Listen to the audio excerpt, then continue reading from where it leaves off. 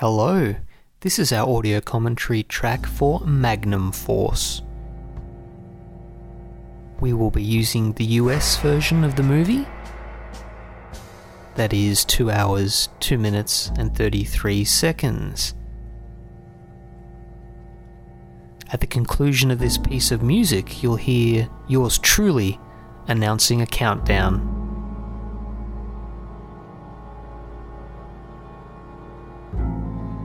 Enjoy! 1, 2, 3. And the movie is rolling. We have the red mid-70s Trent Warner Brothers logo with the diagonal white lines. A Malpaso company. And we have a handgun. It's very striking, the red background. Yeah, it looks good, doesn't it? It's funny that they didn't really keep this up for the sequels, did they? Just having No. the hand and the gun. I always wondered if they'd ever thought about a James Bond gun barrel type uniform scene for all of the Dirty Harry films. What would his be, John? I don't know. There'd be a hot dog or something like. Do you guys think this is a stunt hand or is it actually Clint? It's probably a stunt, I would say. Does the barrel look long enough for you guys? It looks doesn't look as long as I remember it from the first movie. Well, no, I don't know my Magnums too well. Just the ice cream. No, I noticed. I looked up the cinematographer Frank Stanley. I noticed he's done a lot of Clint Eastwood films, I think. Well, he went separate ways, I think, after the Iger sanction. They had a falling out when one of the camera operators died or something. But, yeah, for a few movies, Thunderbolt and Lightfoot and stuff, he was with Clint. Do you guys like this gun sequence? Does it, at least now, until it points at the audience, it might become a bit lame, but do you think it's good to get the famous line out of the way, like so we don't have to tease the audience whether it's going to pop up in the movie? It's a bit. I don't know why they bothered. But it's I don't know. It kind of feels like, do they just have it to force a connection to the first film? Yeah. And he butchers the line as well. Like, you understand why people always misquote it now, because he goes, "Do you feel lucky?" It also foreshadows later in the movie with Charlie McCoy. His wife says he was playing Russian roulette with the revolver. Now here we are outside the mayor's office or the courthouse. Just back to the credits, John. I think the editor also did a number of Eastwood films. Ferris Webster, yep. He's famous for The Great Escape and a few other things. And your favourite, The Gauntlet.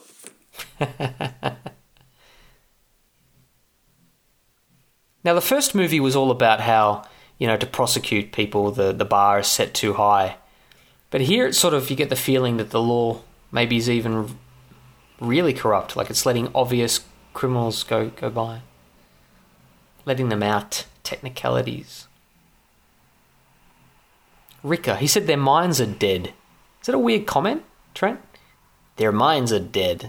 Was that an insult back in the 70s? I don't know. This is the only real nod you get to the movie about the first movie, inadmissible evidence. Lack of admissible evidence. Now, are we looking out for the cameo of... Carl Weathers. Was it Carl Weathers, did you say? Famously, he is here somewhere.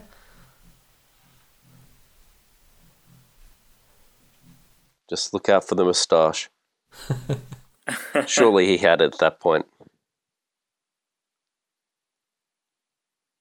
Isn't it great to think he's now ingrained in the Star Wars universe forever? Oh, yeah. The Mandalorian. Yeah. Yeah, that was a surprise seeing him pop up. They got quite a big crowd to film this scene.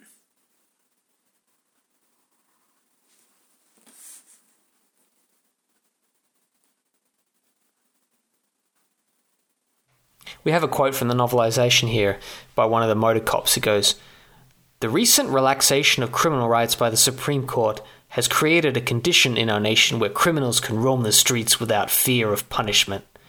This situation is very unhealthy, and I would be the sort of police officer who took this into consideration at all times." I think I spotted Carl Weathers. Did you see him? Oh, really? Shot. Yeah. I missed him. Shit. Just as they were about to drive away, I think he was right behind the car. I wonder if Michael Douglas's character in the Star Chamber was one of those judges we don't see that had to let this Rika guy go.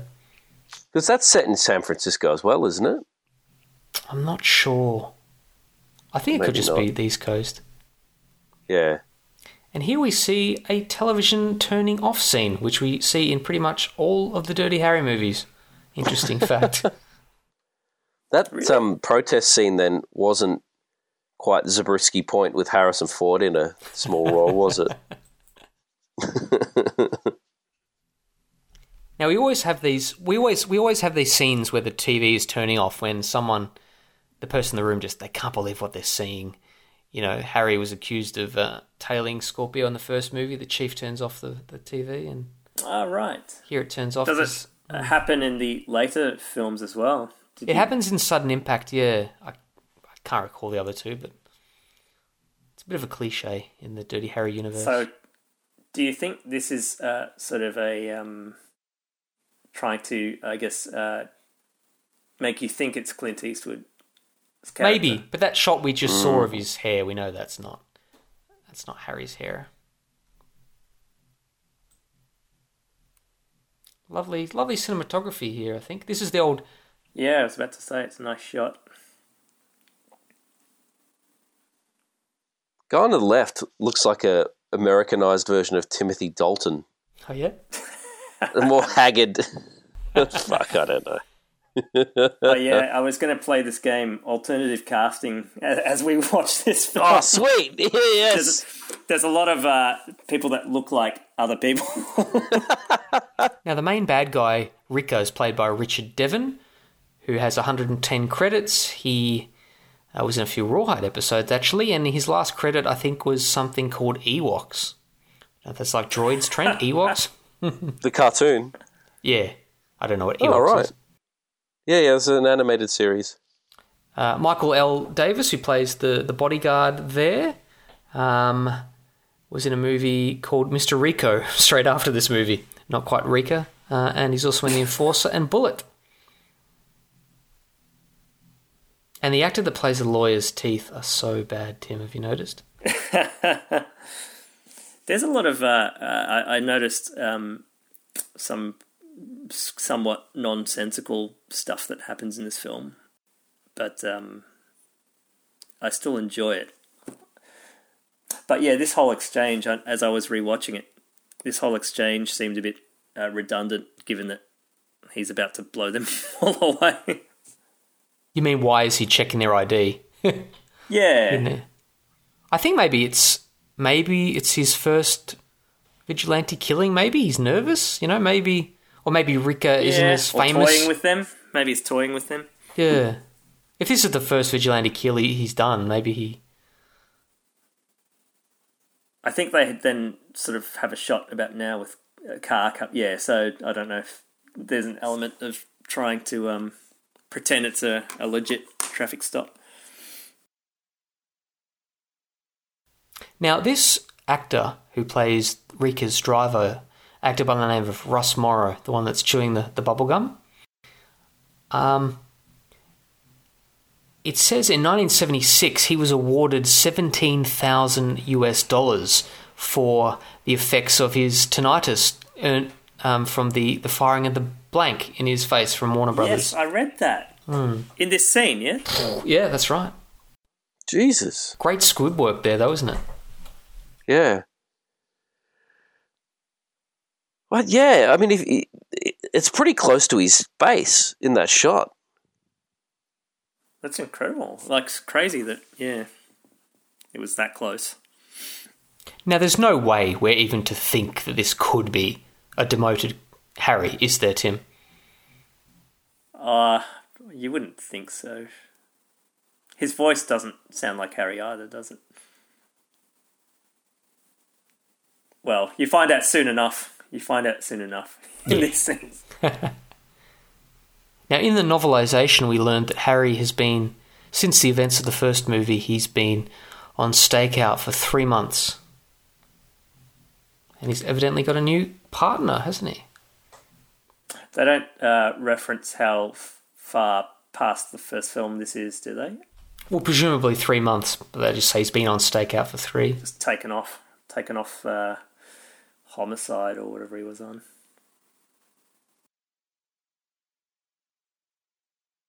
We are soon about to be introduced to, here we are, Hal Holbrook. And a lot of these scenes are out of focus. Have a look at them, guys. In the next shot, sort of when it pulls to him, it's sort of, the focus pulling's a bit out. Yeah.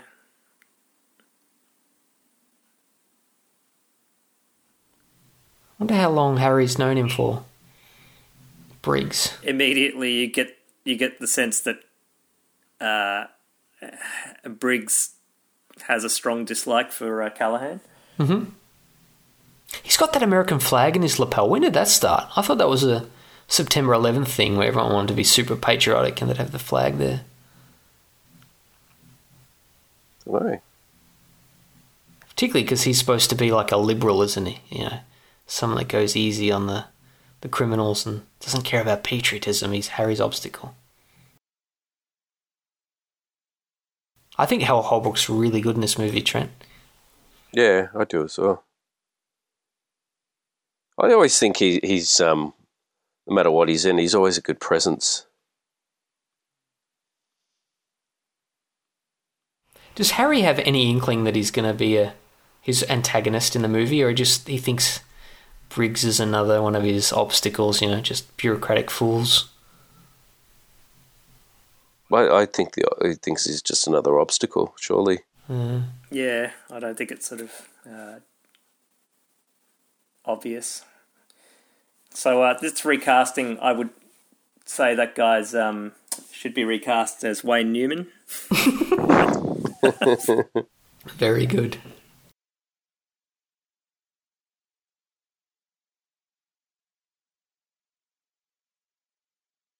Harry's partner's got a very good fro.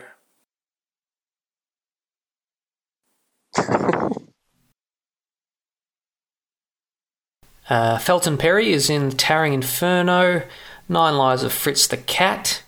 Interestingly, an episode of Cagney and Lacey where he gets to team up with the next movie's partner, Tyne Daly. Dumb and Dumber, of course, he plays one of the cops following our idiot friends. And he plays a character called Johnson in RoboCop, which Trent has theories about the name Johnson in movies. Played by Jackson. Americans. Jackson, oh, that's it. Jackson. He's in all 3 RoboCops. Shit.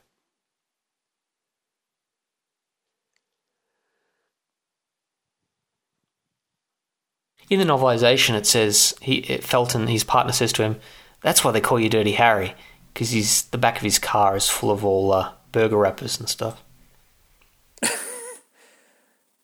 See, this is another somewhat nonsensical thing, like going to the airport for a burger, which I don't know. I don't think, from what my knowledge of San Francisco geography, the airport's not close to town. So now, Tim, this cook was Craig Kelly, who plays Sergeant Reinecke in the first Dirty Harry, the cop that has the near Charlie Russell in the suit there.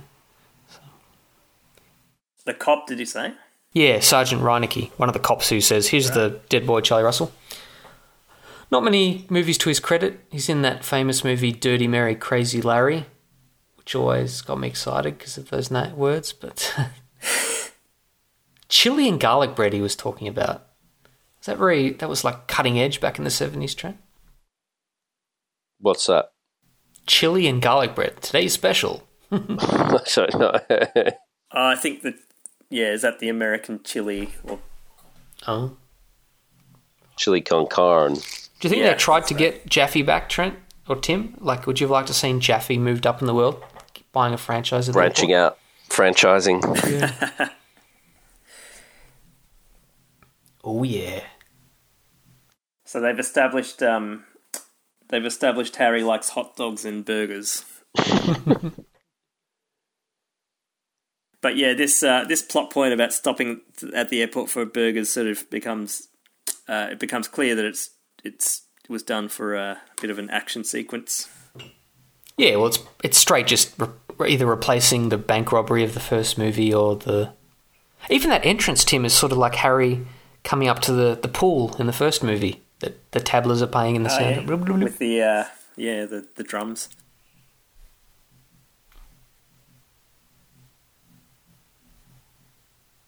Do you reckon Harry paid that guy for the burgers, or do cops, even back then, cops got burgers for free? Such a pre-9/11. Okay. Yeah. Another alternate casting, Nicolas Cage as this Yes, hijacker. this guy. One reviewer said the skyjackers resemble folk singers. Yeah, they do. Check out the mo and the sideburns. In the novelisation, it says, Harry figured him for an Arab. He had shadows for eyes. The decor in the plane, jeez. Yeah. It's fucking awful.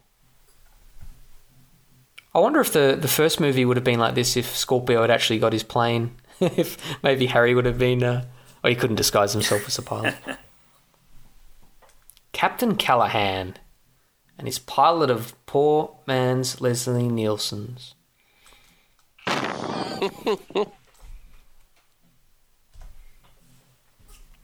In the novelisation, it mentions the pilots are onto him not being a real pilot because he puts his headphones on backwards.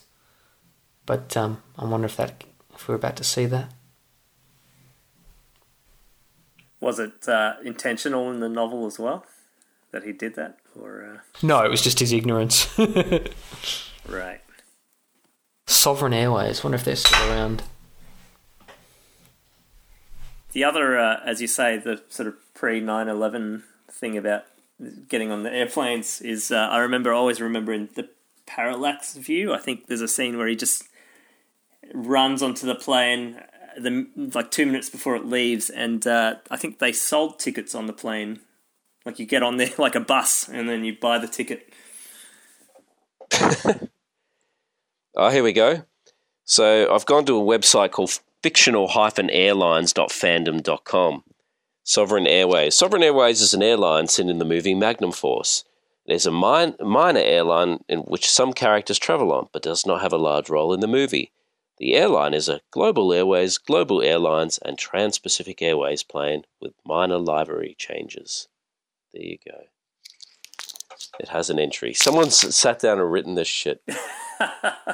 I thought you were going to say it's been used in about 15 other films. That's where I was hoping I was going with it, but I wasn't. Here's a There line. is a song. Go on. Sorry, you go. Here's a line about Harry's attitude to partners in the novelisation. Oh, no, hang on. Why talk about that crap? We have one of the best lines in the movie. Callahan. Great low-angle shot there. He goes, a partner was more than some guy to keep you company. A partner was an extension of your brain and hands. It was deeper than marriage.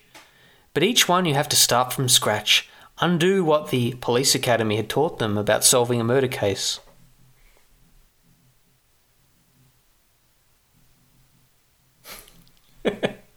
Never had a lesson. God, Eastwood can deliver a funny line, I reckon. Do you think he should have done more comedy? Comedy. Yeah, he didn't need orangutans. He could have done some comedy. Very tellingly, it's a new kind of Eastwood in this movie. He's funny, has more funny lines, and he karate chops. He knows judo. He's a bit like Sorry, Tim, you go. I was just going to say that scene where he pops out in the pilot's uniform. I could have imagined the audience back then having a good chuckle. Don't you reckon his sit down sounded very Arnie? Sit down. Sit down. And notice how he had a hijacker's gun, but it somehow had the Magnum sound.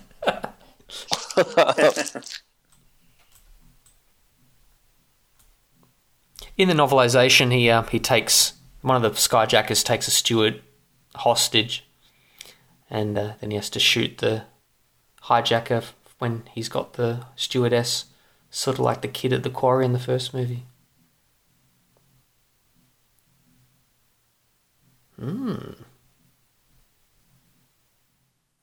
He's got a point. He's thinking, he shoots the bastard. That must be his policy. After the airport, Harry drops Early off at home, and it goes, Early turned around and watched the car disappearing.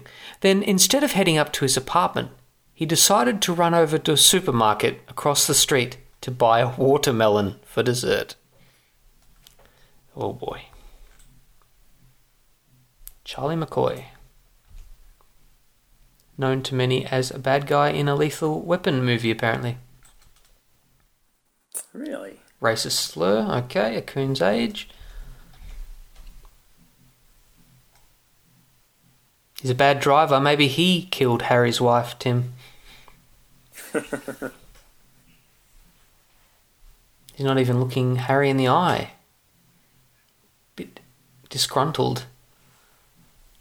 Clearly mental problems, I would think. He's been on he's been a cop too long.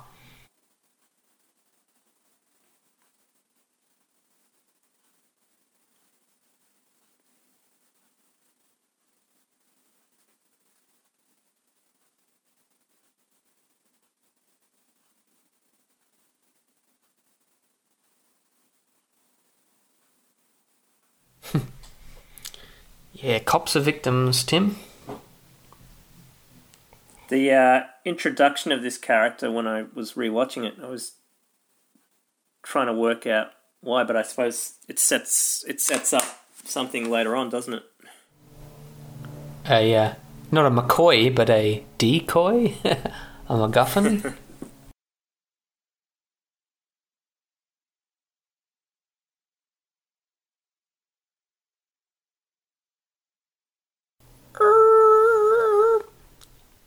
Now, in the first film, you never really got the sense that Harry had friends in the Force, did you? No. Maybe the Chief. And Bressler before. Yeah. This is reminiscent of the tunnel scene. Yeah. The first Harry. But you also, I think this is the first time you see him in some, like, civvies. Semi-casual... Yeah. Yeah, civvies. He seems surprised. We'll find out now there's probably a gun range, I would think. But he seems surprised to hear gunshots at a gun range. I guess he... It's late at night. He thinks, I've got it all to myself. He's dressed in the Steve McQueen sort of look with the Harrington jacket and beige pants.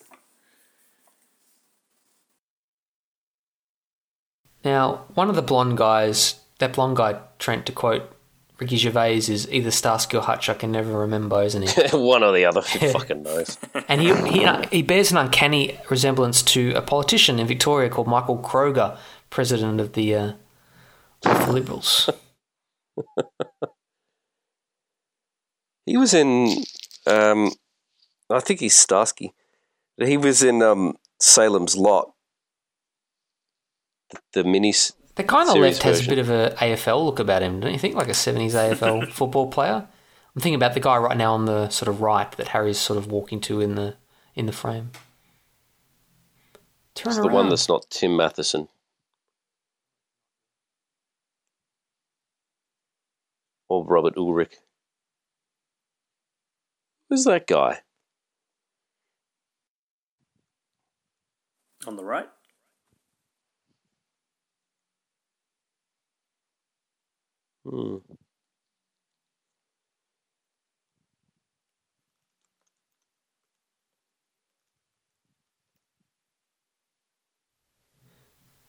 That's called a liver shot, or whatever's down there. Intestinal shot. Not the heart, it's the guts. Now, Is that a Hollywood magic thing where you can hold the Magnum with one hand and fire like that? I reckon.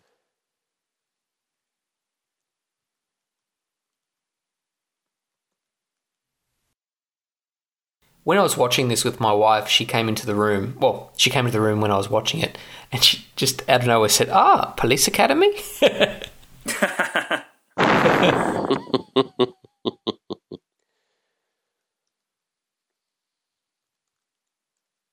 Some reviewers online have called this homo bonding, described this group of kids out of the academy as a form of homo bonding, and describes Harry being giddy at their marksmanship. Quote, "When I get back on Homicide, I hope you boys come see me," Harry says, as flirtatious as Mae West. Come up and see me sometime. In the novelisation, he says, he hasn't had time for target practice when he's on stakeout, and he hasn't used his gun in 3 months, so he's anxious to come here every midnight to make sure he doesn't lose his skill.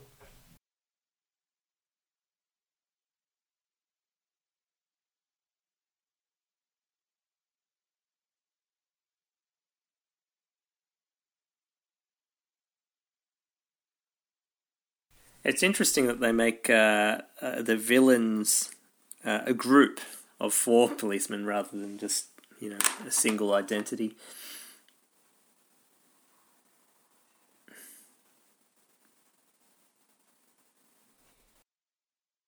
We have some martial type music, some timpani, Trent, I think, in the background if you were listening to it. Nice. Beautiful. Bay Area. How far out of the central business district is that, you reckon? This is in the north, isn't it? In the Marin County itself, I would think. Yeah, north of the bridge. Yeah, it looks like it, doesn't it?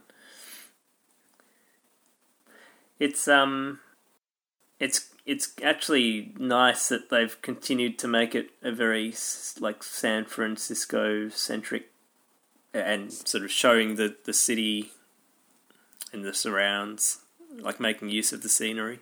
It's a big contrast to the first movie. It's mostly all in the day. Yeah, true. Now we're about to see the cop load his machine gun. Sten gun, whatever it is. So it's like Scorpio. Now, is that Suzanne Summers in the blue bikini? One of them is, yeah. I think so. In the novelisation, it says that when he's preparing the gun, he gets a boner. Really? And in the novelisation, it's like they're all sort of Italian-type criminals, like Goombas or stocky guys with cigars, not these sexy people with abs. They do seem a lot more liberal with just gratuitous nudity in this one, don't they?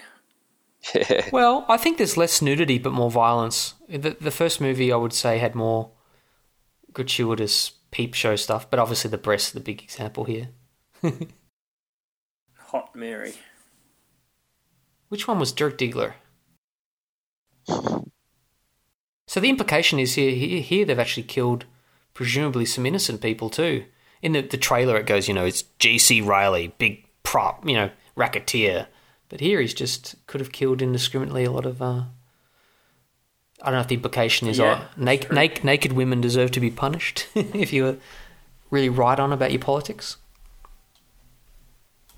How dare they give the cop a boner whilst he's trying to assassinate the...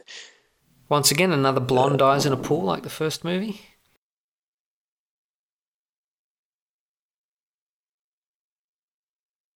There's a very interesting line here Briggs is about to say. He said, "There will be no more bombs in pools." And spoiler alert, does this mean he thinks these protégés of his went too far, Tim? Or is he just... maybe. I didn't think of that. Yeah, I did think it was a weird line. It was a weird line to say. Yeah. Maybe he was sunbaking next to a pool and someone did a bomb in it and he got wet. Didn't want it to happen again. Now, John Milius hated this scene, and everyone's insisted that Clint wanted it. Exit polls in the first movie said they really wanted to see Harry have a bit of an internal love life. So here we'll even get to see him with the kids and teddy bear. As we progress through this film, I actually would probably agree. Like, I can see where John Milius was coming from, because it just seems very forced compared, very compared to the first film. It's just sort of suddenly thrust upon us with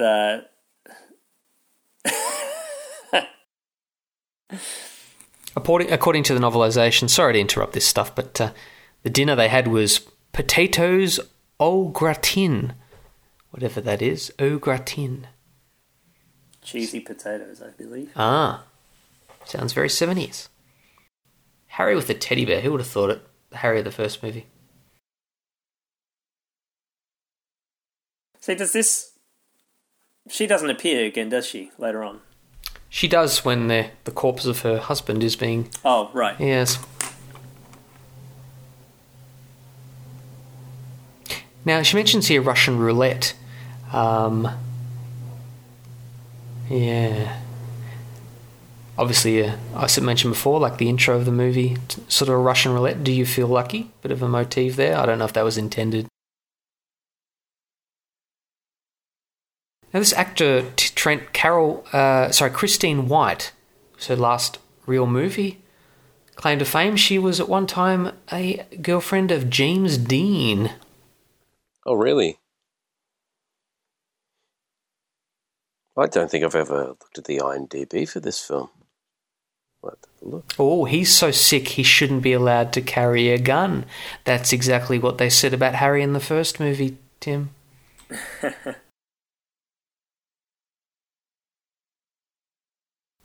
Lights are out. I can't place how old she's supposed to be. Is she supposed to be just middle age? I think so. I assume she'd be late 30s, early 40s. Yeah. Do you think, I kind of thought of Chico's wife when I saw her appear on screen. Yeah.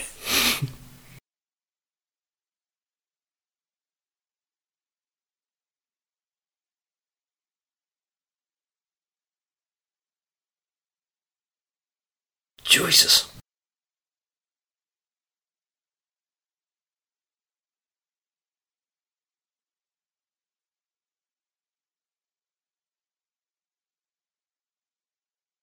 God damn it. And do you think at this point, back in 1973, they were thinking, Harry must be gay? Maybe that's why they inserted the movie. Only to be disproved wrong about half an hour later. Go back to Mount Davidson Cross to find Alice. Here's a question.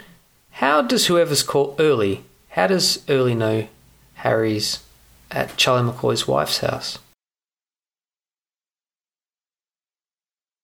Does he tell them where he's going? She sort of reminds me in this movie, I don't know if you guys have seen Monty Python, The Holy Grail, when Michael Palin's in that castle full of nurses and that John Cleese rescues him. And he's like, no, I wasn't being rescued, I'm happy here. And they're like, damn, that their hero is dragged away from them. I can hear the crickets.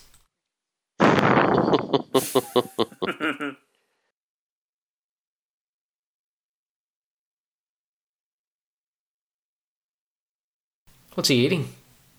Hot dog. I just have to get a hot dog first. Bubblegum. Cost plus.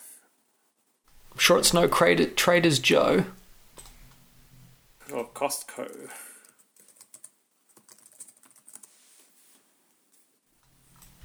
Somewhere near here we'll see Toblerone chocolate, whatever that is. Obviously it's not quite Toblerone, whatever Toblerone chocolate is. Jeez, God, it's been so long since I've seen this film. I forgot about the plane hijacking. I forgot about this bit in the store. I remembered Suzanne Summers in the swimming pool, though. I don't know why. Would an inspector like him really be involved in robberies? Like, he's back on stakeout at worst, at best, homicide. Would he really have to do these robbery attendances? They just need an action scene, John. It's no. As I said, there's some nonsensical stuff that's happening. I just did a Google on Cost Plus. Looks like it's still there in San Francisco. Yes, that's one of the locations I wanted to get to, but I couldn't quite find anything of note nearby to take my wife there. I wonder what these sort of shops in the 70s, before you had Chinese sort of $1 stores and reject shops, these import sort of stores. I guess this is what this store is. Maybe, or is it just like a independent supermarket? Maybe it's just a drugstore, isn't it? I think they're selling a lot of piñatas. Look at that. It's like an ethnic thing. Look, piñatas, toilet paper. A lot of what's California? There's a lot of cheap plates and vases. It was probably for filming purposes. It's probably very cheap to film in, isn't it? You don't have to worry about destroying anything important. The current website says they have all sorts of stuff. Really, they have furniture, dining room, home office stuff, but they also seem to have food and drink, lighting, jewelry and clothing. It's a pretty intense scene, isn't it, Trent? Ooh. Ooh, N-word. Damn it. John, do you think there's a sexual subtext to this? Well, that, but also, did Clint take that idea to GoldenEye shot to in the line of fire? Yes. He put your mouth on the gun, and then he got John Malkovich to do it. In the making of it, they have a short behind the scenes shot of this, and from memory, Clint's really taking the initiative on camera shots and things over Eve and Ted Post. I think I read. Did Ted Post say Clint was a bit of overbearing? Yeah. On, some of the direction. Pew, pew, pew. You could have fired there, man. Couldn't you? Shot the gun. Pew, pew, pew. If we were doing this movie minute by minute, Trent, yeah, I would have called these minutes clean up on aisle 44. if.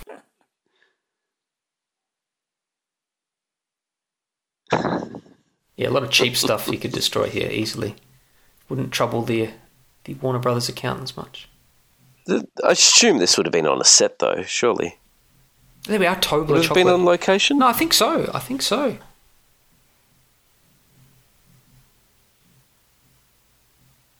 Yeah, I don't know. It's hard to tell. But yeah, you would think maybe back then it would be on location. That was another nod to the first movie. Remember, he goes, go check help the lady or whatever he just said then, like help Charlie Russell's. You do all the human interaction stuff, partner, and I'll just I'll leave. So where are they now? Where do they have to report to? File a report or something? Presumably it's the same day. You work close, man.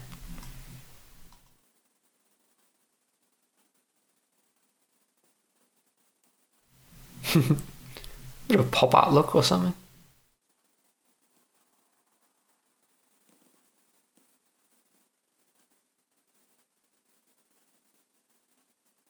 Do you like the tie, Tim? Tight? The tie. Oh, the tie, yes. Great fashion.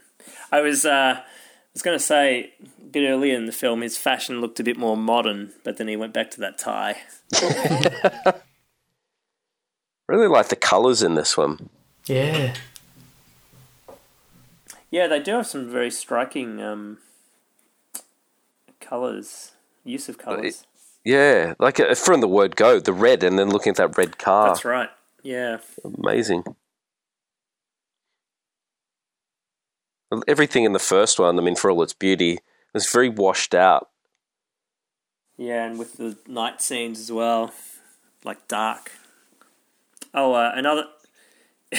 I was going to say, alternative casting, he's got this shifty look like Jack Nicholson. Yeah, mixed with a bit of Jason Alexander. His name is Bob McClurg, the actor, Bob McClurg. And now this actress, her name is Margaret Avery, most famous for A Colour Purple. And you know, she was born in a town called Mangum. Not Magnum, Mangum. Not Mandum. No. The Charles Bronson promoting Japanese fragrance. Mandum. So this is a scene to sort of show that not only are the high-end, mafiosos and high-end criminals being targeted, but also we're soon to find out pimps and criminals on the street that avoid. The scum on the street. People said, well, it's a bit of a racist characterization of the pimp played by Albert Popwell we're about to see.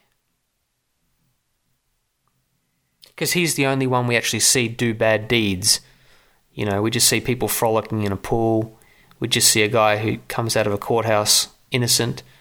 And later on we just see a overweight man doing drugs with young people. But here we actually see the bad guy do his very sordid deed. He's got a bit of a Danny Glover look to him, doesn't he? He does. Similar profile. And this was one scene that John Milius really objected to. He said it was just a real ugly, sordid sort of scene that we didn't need to see. And in his script, it just gets mentioned. Later on when his body is found, I think Avery is saying, and Harry goes, oh, he's the guy that killed his whores with the drain cleaner. It was just mentioned, but actually shown here it's quite, pretty brutal. An exception to the rule that it's always better to show in movies than tell. Like if we actually saw the butcher knife and heart on scene, it would probably be pretty hard to get behind. I did laugh at his term, snatch bank. Apparently this was also used in Lethal Weapon, drain cleaner or something. Once again, I've never seen any of them. The taxi driver does a runner. From his own car. Things are pretty bad. It's sort of like a throwback to the Chinaman Tim in A Few Dollars More. Like, he runs off. Oh, brutal. And this was apparently done in real life, imitation, the drain cleaner murders or something.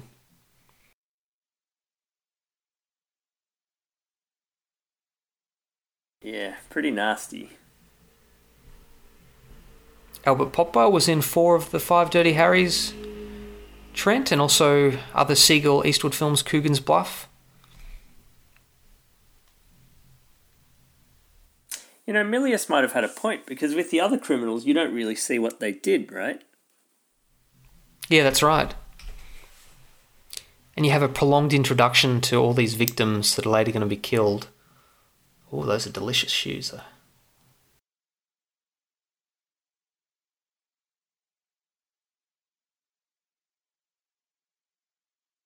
Would you guys like to have seen maybe one less of the bad guys scenes, or you could maybe get rid of the pool? I don't know. It's okay. I the other thought that occurred to me is I can't quite remember. How many murders are there? 4? Yeah. Is I it think one so. cop doing each? Because there's 4 of them. What was it with 70s cars? They've all got like square mirrors. Or squarish, rectangular.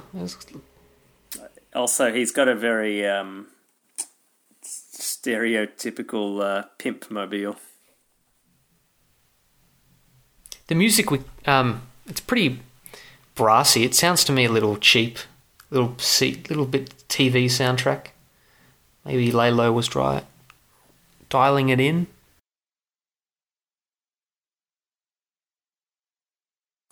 The way this plays out, the murder of the pimp, is a bit of a rehash of the first killing. Yes, that's right. Wonder if it's the same cop. We don't really know. Why is a pimp leaving the city? Like, has he got whores in the? Has he got gals in the Summer country? house. Summer. More snatch banks.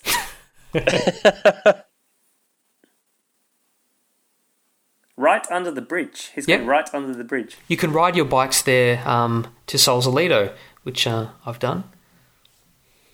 Well, it was raining horribly when I was there. Do you go under that pathway, or like?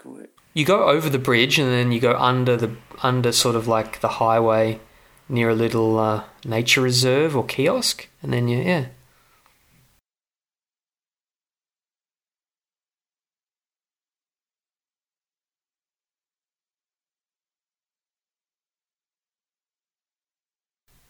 In the novelization, it says, J.J. Wilson used his well-practiced white man's voice. Yes, sir, this is my car.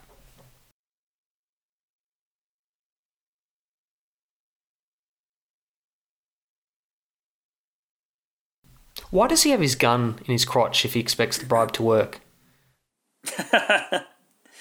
Oh, well, he's sort of reaching down there, isn't he? When we remade this as Magnum Force, we couldn't, we didn't have any 100, let alone $50 bills, so we just had two $5 notes.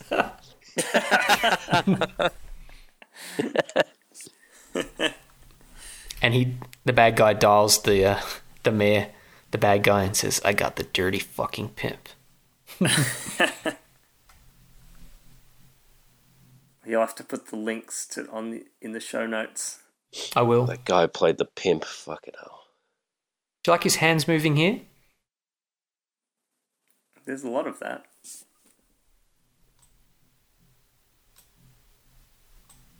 Now, if you look in the background, there's a tram going in the background and you'll see people waving at the camera in a few minutes. Once again, I'm lucky enough to have been in this building. They've moved the mailboxes around to where Sunny is now, like they're not where they were before. And it's just a regular sort of apartment. Did you sneak in, or? I did.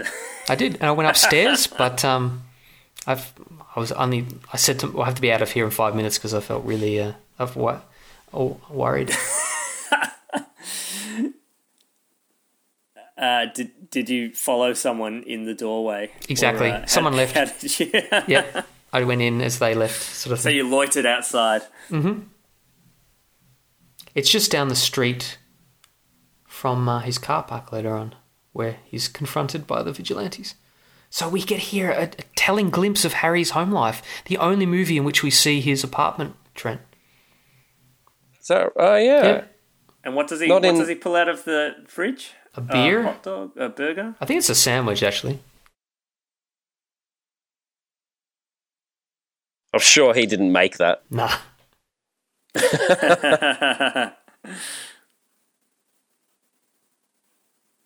And a picture of his wife, yeah. In the novelisation, his wife is called Bernice. And he just met her after graduating from the police academy. Their first date was at Fisherman's Wharf. Quote, Bernice had a svelte figure and liked a man in uniform. They made love and married the next day. They separated after 6 months and were divorced less than a year in.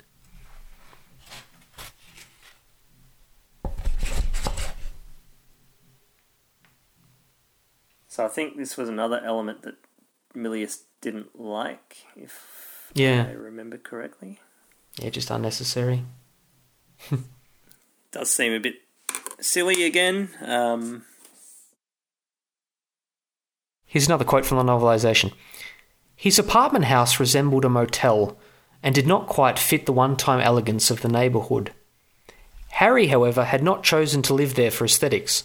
Rather, he had picked the place for its location, It was less than 10 minutes from the police building. Also, the rent was cheap and the apartment came furnished with a flimsy Danish modern chair. There was dirty underwear strewn about everywhere and detective magazines piling up in a dusty corner. Now we're at the morgue. With Briggs again, and someone who's not the chief or Bresler. That was a pretty funny transition when he goes, "Not anymore, Callahan." And it's suddenly in the morgue.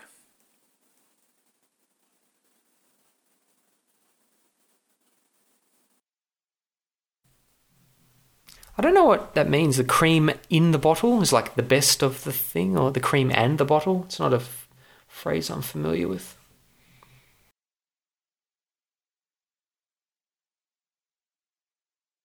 That comes up a few times. Style. Harry's very suspicious of style. It's all substance to him. This is one of the best lines about to come up. Speaking of whale shit.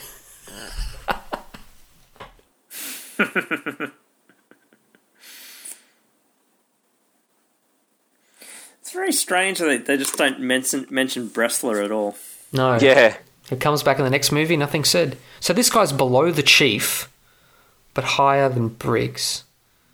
So you sort of think Briggs is almost like a Bresler in this, but then this guy's below the chief. Yeah. Not long after this, if you watch how Holbrook and things later in the decade, like The Fog and stuff, he looks a lot older. It's hard to believe him and Eastwood are only 4 years or so apart in age. Oh, really? Holbrook's still alive. He'd be 93, 94 yeah, now. I think I saw that. Yeah, thereabouts. Here's another TV movie guy. There's a lot of them. We've just had the first time Harry says second time, man knows his limitations. Which to me sounds too poetic for Harry. Oh, hello. This actress her name is Adele Yokishioka. She had roles with character names like Suzuki, Miss Hojo, Miss Japan, Mai Ling, Oriental Girl. When do her credits go back to? Not sure. Around this time, I think. Yeah. Tim, is this creepy or corny or funny or gross? It's a bit creepy. I think it's also weird that she says she's never met him before, right? When she first meets him. But then just immediately sort of throws herself at him.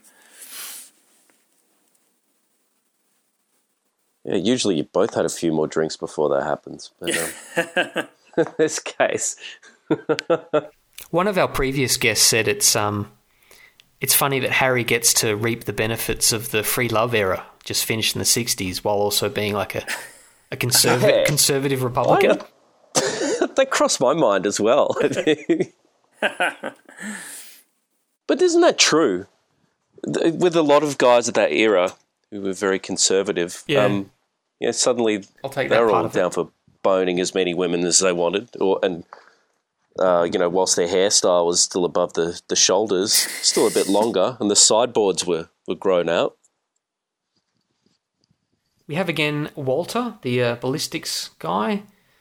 He was also in Play Misty for Me, Breezy, High Plains Drifter, and he was later in a TV series called Harry O, or Harry Zero, which is quite funny. Oh, with David Jansen.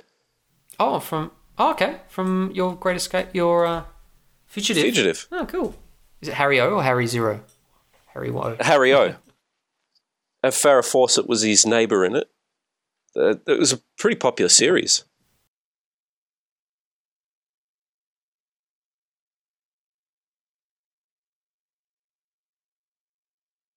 Delicious ketchup. They don't really play up the dislike of, like Harry's dislike of his partner in this, do they? The way they did in the first film. And that's a problem. This movie is so long, and you have side quests like Miss Suzuki, sorry, the neighbor next door. You could have developed the.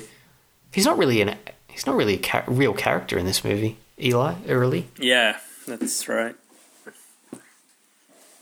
He looks a bit like Jordan Peele. That would be my alternate casting.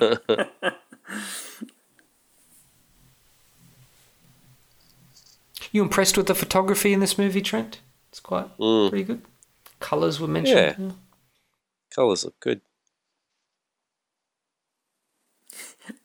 I love Hal Holbrook's delivery. It's just What do you want him, Callahan? like he sounds like he hates Callahan and he's bored at the same time. Look at those tie knots. Wow. I think on YouTube, one of the tying tutorials, that's called The Millionaire. Oh, really? That knot. Watched every time I have to go to a wedding. I love the exit signs in America. They still have, they're like sort of thinner than ours. Like, look at the font. Oh, check it out. It sort of looks more cool. Our one's sort of... Never noticed. Oh, yeah, I think I know what you mean. Yeah, sort of thinner.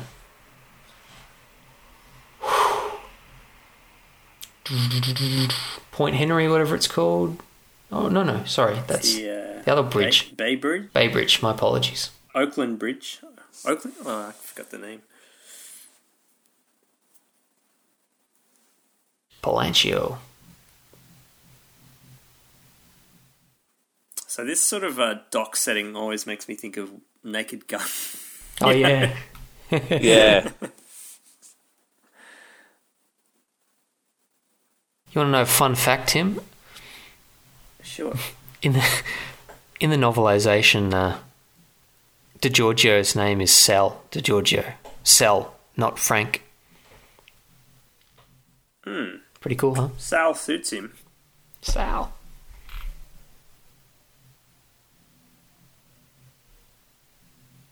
Is Briggs always going to pin the vigilante killings? Just he'll let's kill 5 people and then we'll blame it on this big hood. Let's kill 5 more people and blame it on. Is that his policy? He's going to run out of people eventually.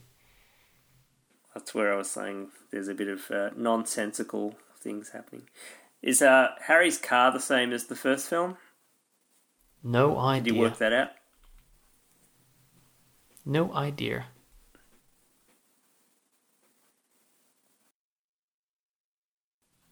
Here's a quote from the novelisation. Harry never tired of watching people. It was the only thing that kept him from climbing the walls during endless hours spent on stakeouts. There were some detectives who would be chewing their fingernails to the knuckles, but not Harry. He could not only take the strain, but he relished it. It was, to Harry, a living theatre, a constantly changing parade. No 2 people were alike. No one's gesture was quite the same as another's.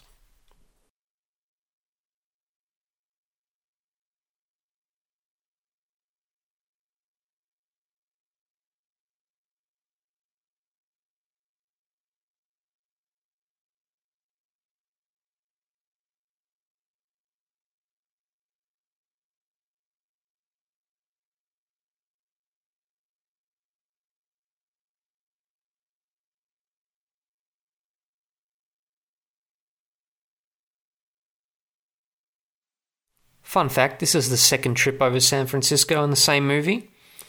The 3rd in the whole series.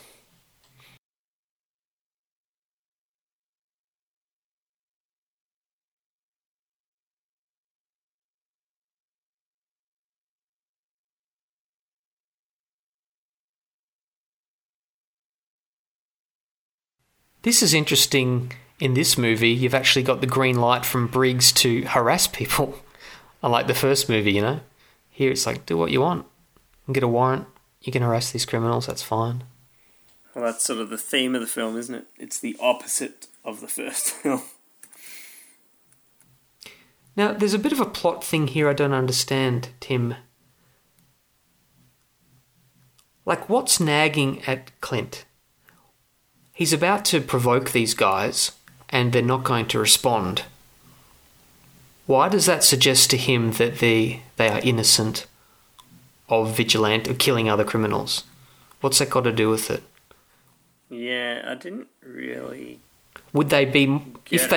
because they don't want to be provoked by him, does that mean they're being really soft and like not making their presence known? They're not being provocative? I don't know. I didn't quite understand that. Because I was under the impression he doesn't even think they're involved, right?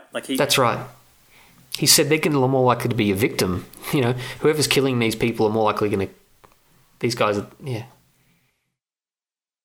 Yeah, I kind of didn't get that line. I didn't really get that line. The takeaway is, they haven't reacted, so they're innocent. They're not the vigilante killers. I don't know why you'd make that link. Why it means anything. Son of a bitch. Asshole, son of a bitch. John, do you know where in San Francisco this is? Not with any degree of accuracy. It's all over the bridge, I would think, isn't it? North over... Yeah, that's what I assume. It looks like that area. Is it called Cape Tiburon or something like that? Which means shark in Spanish. There's the bay. Speaking of that, that's the bay we see. Shot reminiscent of Dirty Harry a little bit, isn't it? It is. Not a helicopter shot. Doesn't look like, does it? Here's our buddy. Fatso. DiGiorgio. He's probably using Scorpio. Oh no, he's not using Scorpio scope. Now this actor next to Linguini's name is Will Hutchins. Born 1930, TV star mostly in westerns. Every western you can conceive of except for Rawhide. Also born in 1930, starred with Clint in a small movie, Lafayette Escadrille, in the early 50s. So this could have been Clint, resigned to playing bit parts.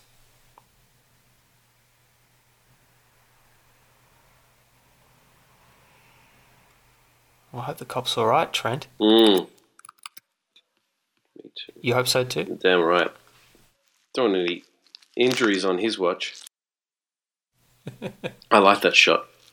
This sort of harks back to the first Harry as well, doesn't it? The camera view. You owe to yourself to live a little. What a gorgeous shot. The only annoying thing about these scenes of the bad guys being killed is it's always got the same music. Like, you know, something ominous is going to happen. I don't know if filmmakers would always earmark things like that these days. Do you think, like the first film, I mean, obviously that's a shot in San Francisco. Do you think it was all shot in San Fran, including interiors? I don't know. Shots like this we're seeing right now, I mean, that's definitely San Fran in the background. It's not like that's Chicago they've manipulated. I would think so, on location as much as they could. Interiors on location. So. Yeah, it seems to pride itself on being a made on location series. Yeah. Although, I suppose this could be a set. This you just put the backdrop, like a poster in the background. Looks a bit like Alf Stewart, doesn't he? Who's that? This guy Guzman. The man in the robe. Do you think? Those on his bed have been called a coked up Adam and Eve. Wonder if that shot. Wonder if that made it to Mr. Skin. The guy looks like he could be the main guy from The Enforcer, the bad guy. Maybe he is. They didn't recycle him, did they? Yeah, I was going to say. There's a scene coming up of water on the concrete. Are we about to see it? And I always wondered, why did they put that scene in there? Was there a cut scene where someone saw water like a security guard for this crook right here? It was just a nice cinematic touch. Oh yeah, quite strange. Was there a deleted scene where a security guard saw the marks, or is it just... Oh, that looks like... That's another very Harry-esque shot from the first film's opening credits. This what do you call it? Patrolman's outfit Is that I'm trying to remember. Was that the Robert Patrick Terminator 2? Did he have something like that, or am I imagining? I just can't help but think THX1138, Trent, when you see... Yeah, me too, actually, guys. with the helmet on. Or Tackleberry from Police Academy. That's Yeah, why would there be water so high up in an apartment block? Isn't that a bit worrying? air conditioning or something. I don't know. Or the water, when it rained, it just couldn't... Do we see couldn't Schlong, get down. Tim? Do we see Schlong? Don't know. No, cut. I don't think so. They probably have one of those socks over it. Is that a fireplace? Isn't that also weird to have in an apartment? Like a functional... Oh, check out that blow-up doll. Oh, Roman statues. Do you think they live up to the Roman ideal? That crime scene would look very suspect if you walked in and just saw two naked men. Porn shoot. Now we're about to see one of our vigilante cops come across Charlie McCoy. Ooh. In the novelisation it says, you work on motor cops, you develop lousy kidneys. So presumably Charlie was there to have a piss and not to grab some coke from his dealer.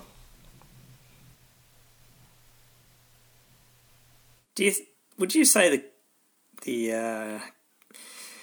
I mean, there's only one scene with Charlie prior to this, isn't there? Yeah, you hear about him with the wife. Yeah, that's right. But it's not much character development. There's a little more development in the novel. You find out he has a stripper girlfriend called Lotta Bliss.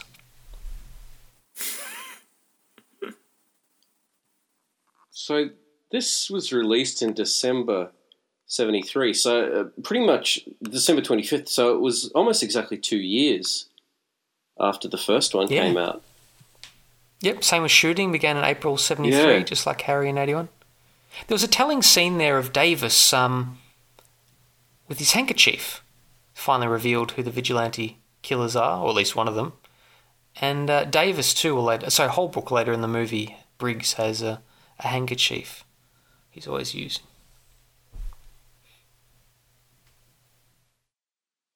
Now the office looks a bit different from the first film. Bit brighter, more sort of ambient light. Yeah. A lot of out of focus shots here with Briggs. I wonder if we noticed at the start when Briggs was introduced, the focus puller was failing a lot.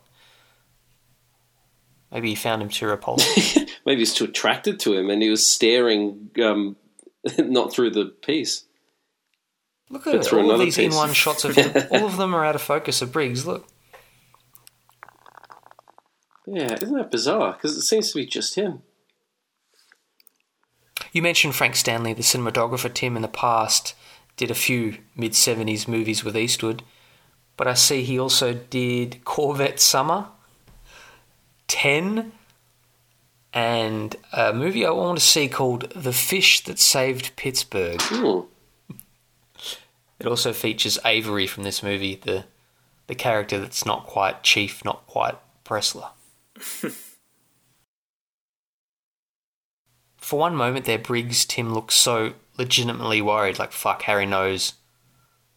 Like, Harry knows it's a cop. And then, pause, Charlie McCoy. And Briggs thinks, oh, phew. He hasn't quite figured it out yet.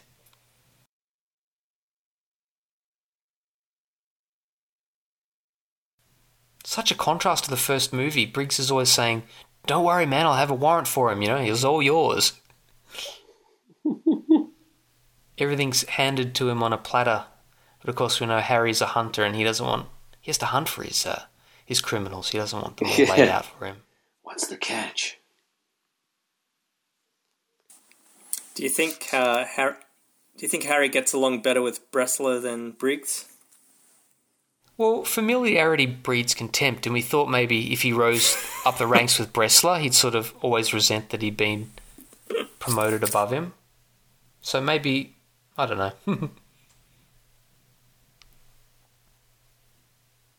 In the novel, they had this scene, an obligatory funeral scene, rather than a airport dispatch of the body scene. So this is quite a bit different than the cliche, I think.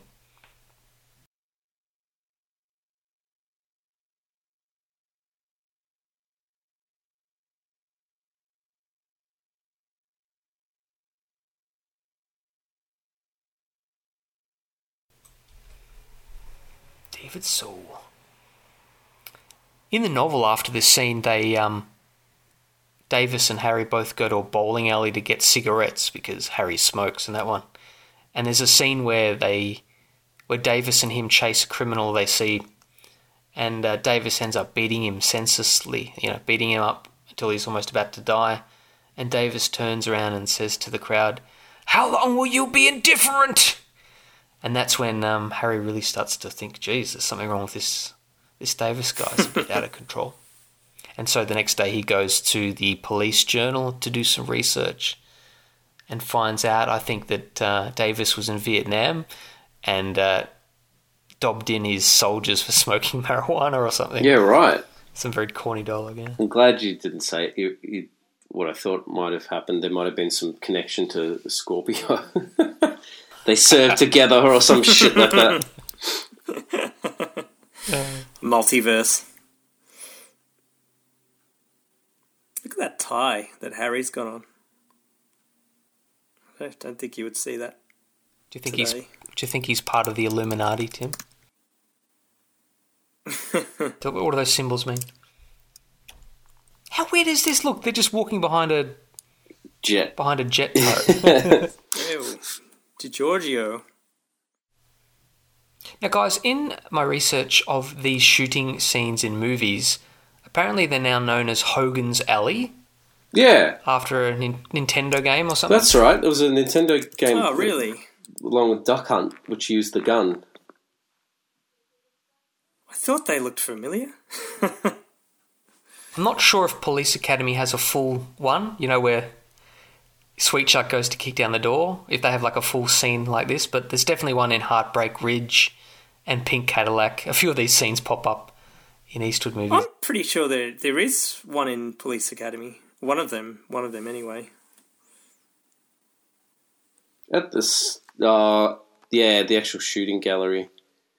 I mean, they've got the practice thing outdoors in the first Police Academy, but I think that's it.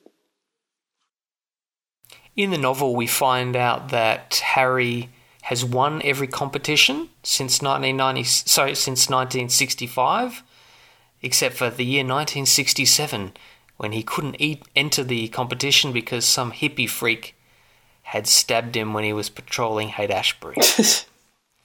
And usually Charlie McCoy, rest in peace, always comes in at second place. Mm. Look at DiGiorgio's outfit. That's Sunday casual. Knitted goods. Tim Thomason there. Matheson? Is that Matheson or Thomason? Oh, yeah, it's Matheson. It's not Future Cop, sorry. That's Thomason. Matheson, he was in Animal House. It was a terrible film directed by Gwyneth Paltrow's dad, Bruce Paltrow, called A Little Sex. And he's the star of that with Kate Capshaw. That's all I remember him from. You've probably got better memory of him than... So I'm just looking up Hogan's Alley because I know of the game, but I thought even the game, that name was taken from something else. There's also a scene in Pink Cadillac. I'm sure all of you have seen that Eastwood movie. Pink Cadillac Minute is my side project. There's a whole model range little city, and it's these bunch of like redneck Tea Party type survivalist freaks. Anyway, there's a wink to Clint and this scene perhaps where... Anyway, so there's a line where some of the character goes, "You know what's worse than a screw-ups with the 44? And Clint does a little wink. Very lame joke from a lame-ass movie. This sort of cheap-looking set reminds me of the Warner Brothers backlot. Yeah. Like a more poor version of it. Yeah. But also the Movie World Dirty Harry bar. Which was a very cheap-looking set also.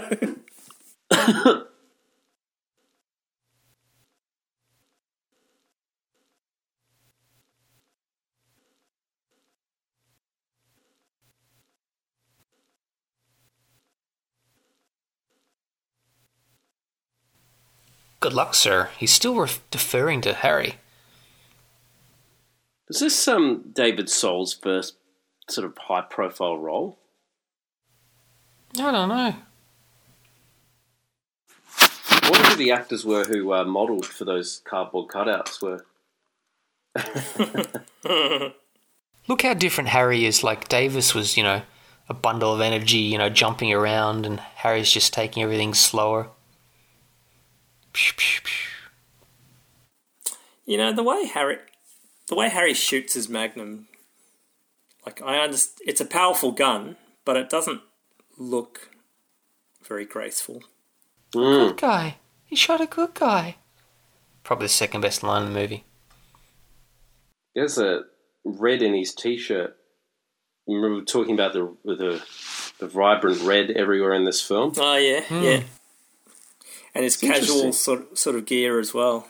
Yeah. Which they never really showed in the first film. It's all that intense colour as well. It's not sort of any of them are half-assed. They're all that consistently the same tone.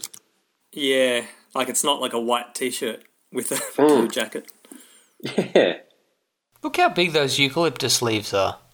They are quite big, yeah. They put ours to shame.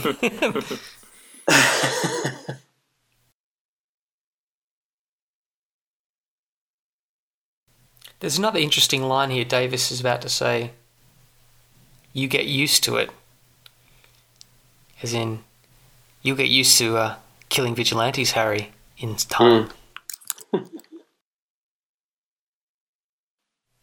Why did Harry put his jacket on for that part, but he had it off for the single shooting? Just notice that.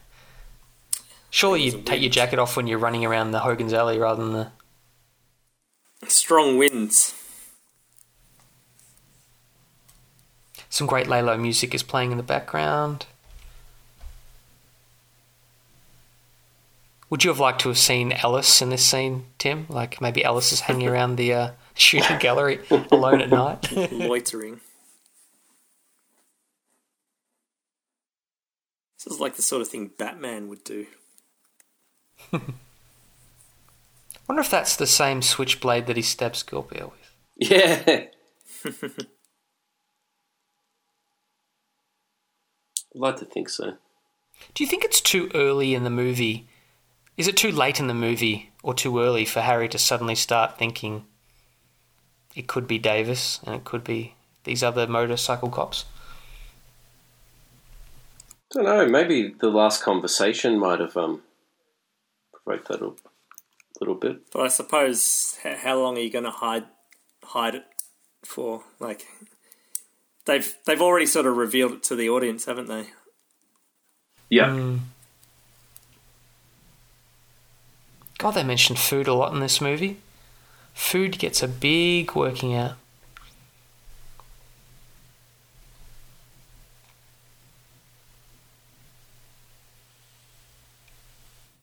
Briggs is looking very modern in his outfit. Yeah, I guess so. Certainly a lot better than later sequels will be. Like, it's still sort of almost 60s here, almost. He's sort of got a pretty conventional hair, like timeless hairstyle as well, yeah, compared to most of the others. Food again. Yeah, food again. Do you think this bird's eye shot is just intentionally to give us a bit of claustrophobia, or legitimately it's just a small room and it's hard to fit two men in it? Quite effective, I think. Yeah, it looks like a real location, that one. I mean, it would take a lot to mock that up, wouldn't it? Yeah. And maybe it gives you a good perspective of all the little gadgets and things that are in this room. Do you think Q would like this room? Maybe. Do you think it's supposed to symbolise how claustrophobic a bullet feels in a gun?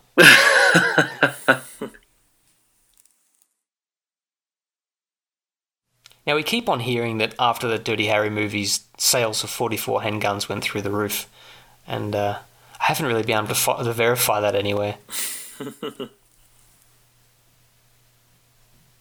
Particularly in America, I think for a long time you weren't allowed to keep records, were you? Or that's what the IRA, not IRA, what's the one? NRA doesn't want. Now, Briggs must know Harry's pretty persistent, because he's already told him at the morgue. Remember the morgue scene? He goes, "You're wasting your time. You'll never find anything from these slugs." And here is Harry still with the idea that it's a cop. But yet he doesn't suspect Briggs yet, does he? No. He still doesn't suspect Briggs. He just thinks Briggs hates his guts. Both can be true. He hates him, but he wants him to be a vigilante. Oh, finally, a shot of Briggs that isn't out of focus.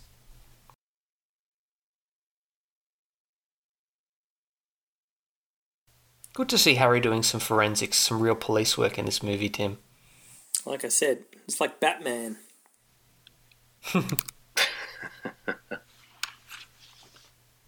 That was the most fascist line of the whole series, though. Nothing wrong with people being shot, as long as it's the right people. It's like his shoot the bastard line.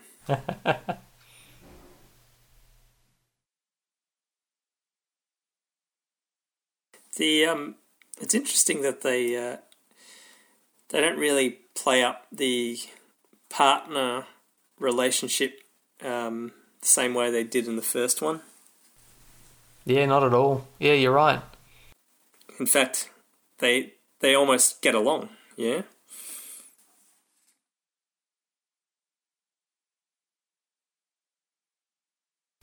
I don't know if we talked about the director Ted Post, Trent, in this movie. I think we touched on him earlier. Basically a TV guy mostly, had a bit of a working relationship with Clint already. But during the movie, Clint became dissatisfied with how he was taking things on board. He was taking too long, and it's sort of gone down in history that the stunt coordinator and him, Buddy Van Horn, his stunt double, took over a lot of the action scenes. And also, they reckon, put Clint too much in the forefront of the movie. But I don't know. This would have been, just looking at his filmography of films and television, I mean, he was primarily a TV guy even after this film. But you have a look at the ones he did afterwards. He did two other films that came out in 1973. The Harrod Experiment and The Baby. I don't know what The Baby is, but The Harrod Experiment, I think, had, what's her name, Melanie Griffith in it, if I'm not mistaken. No, Tippi Hedren, her mum, sorry. The Baby, geez, I don't know who any of those people are. But yeah, I mean, he directed episodes of Beyond Westworld, which was the original Westworld television series. Episodes of Columbo, stuff like that. Good Guys Wear Black, one of Chuck Norris's first starring roles in 1978. Go Tell the Spartans with Burt Lancaster. Night Kill, which Robert Mitchum, i.e. the sidekick in This Is Brother, The Human Shield. But his last title came out in 1999. But there were, big gaps. The last three films were 10 years apart from each other. Now, Tim, Mutton Chops here was one of the guys in The Godfather. This Palancio guy, Tony Giorgio, was in Capone, Paint Your Wagon, Godfather, Harry in Your Pocket, whatever that is, and a small role in The Wrecking Crew, the last movie of Sharon Tate. Now, all these men, Trent, I was thinking, to me, they look exactly the same as Ricker's men from the start of the movie, just identikit Italian goons. Yeah. Albeit goons that they're... I wonder how many Italians of that era would actually eat Chinese food, Like, hey, what's this toenail shit, What's this cabbage and toenails? We're in San Francisco. Apologies, Tim, it's just... Yeah, I know. Maybe a bit more multicultural than the East Coast Italian Americans. Was this supposed to be a humorous scene, how they didn't answer the phone for a long time, Tim? Just let it ring and ring. Didn't take it like that.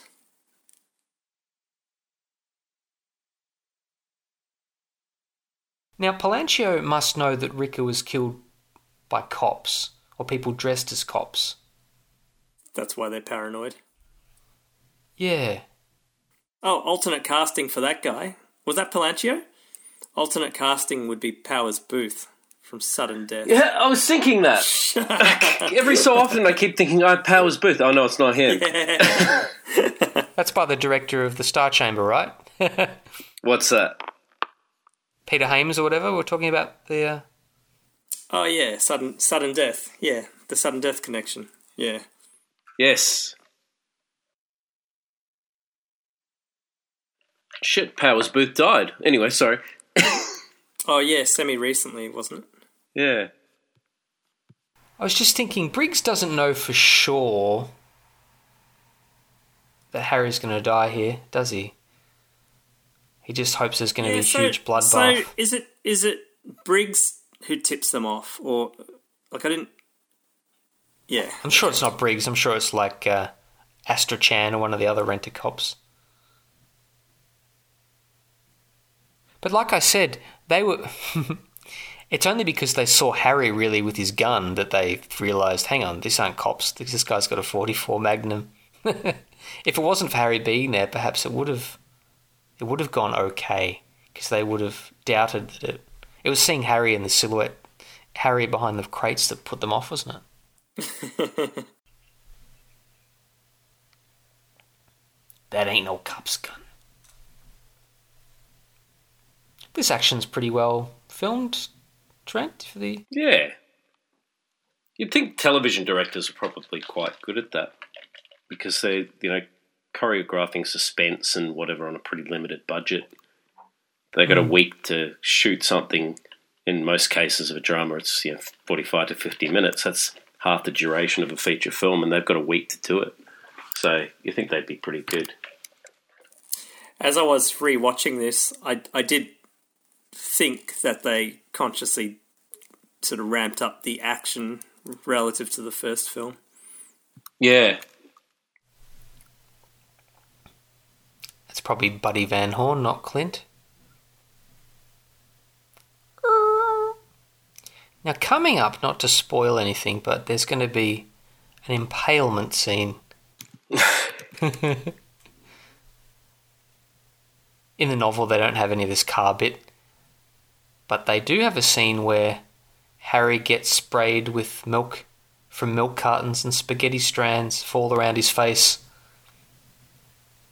But I think they just run up and down the Embarcadero before he kills them, just shoots them in the side.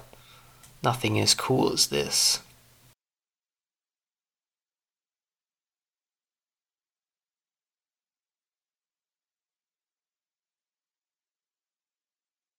No corny one-liner.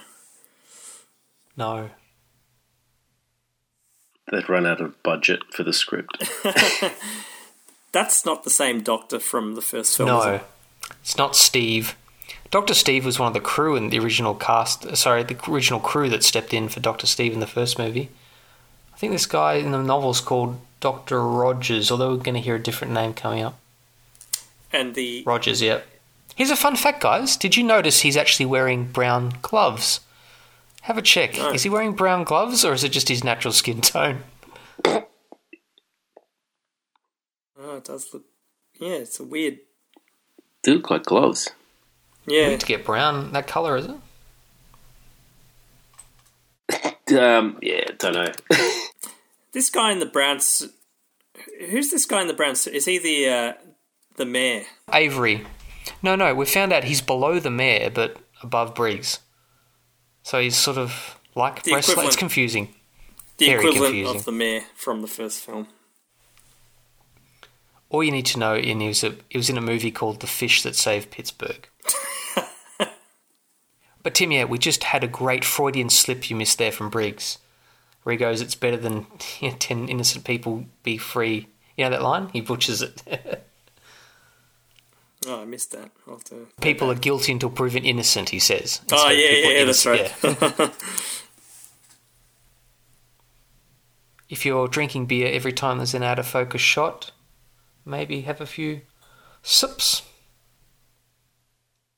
Do you think Harry's serious when he says after 200 arrests? Like, is that his real record at this point in his career?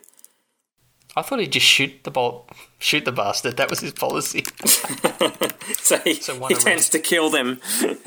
He counts the kills as arrests because he arrested them. He stopped them. Eating, again, food.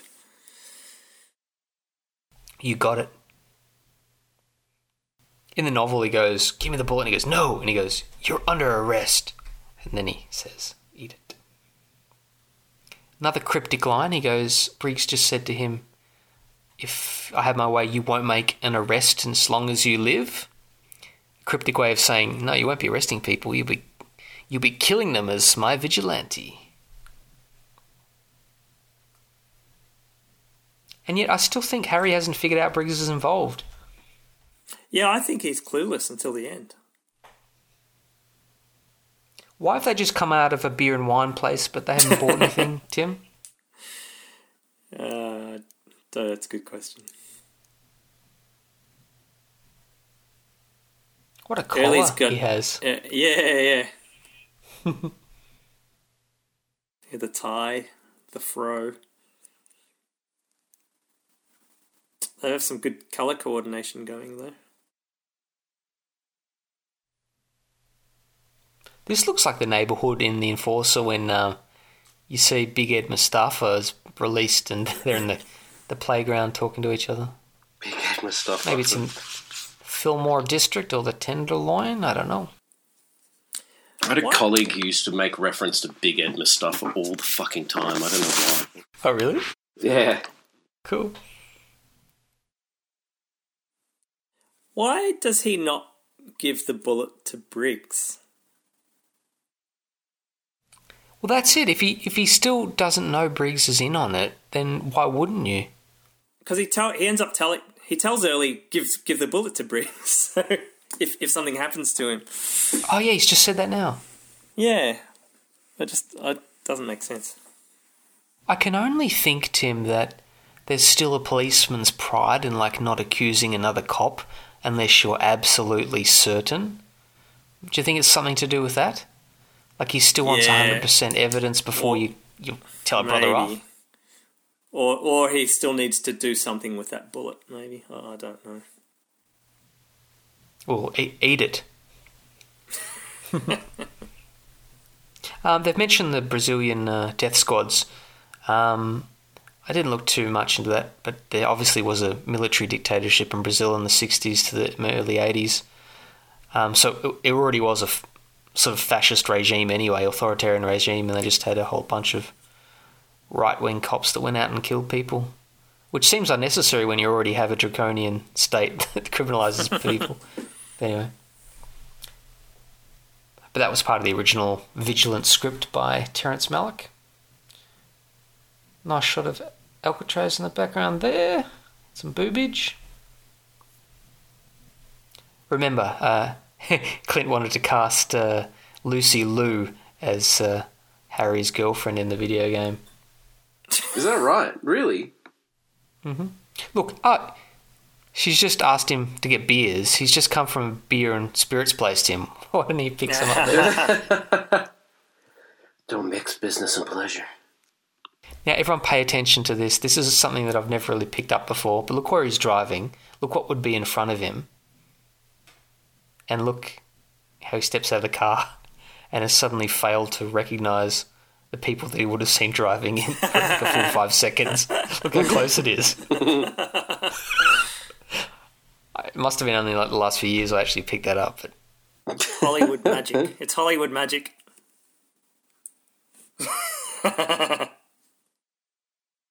great military paradiddles, some military drum music.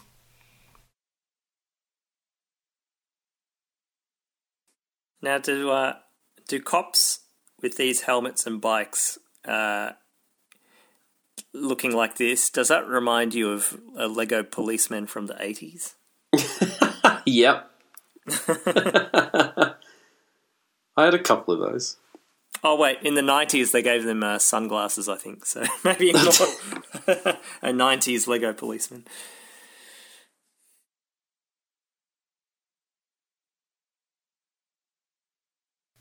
I love the music here, Trent.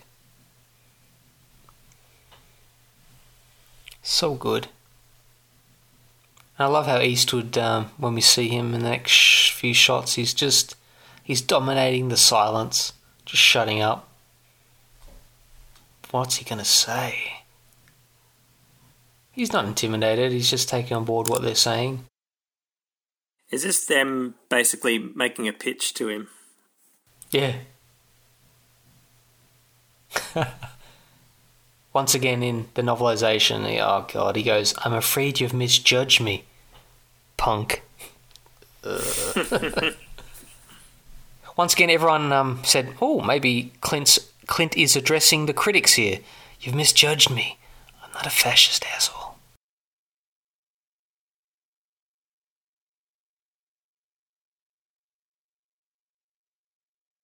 Scorpio was just a special case.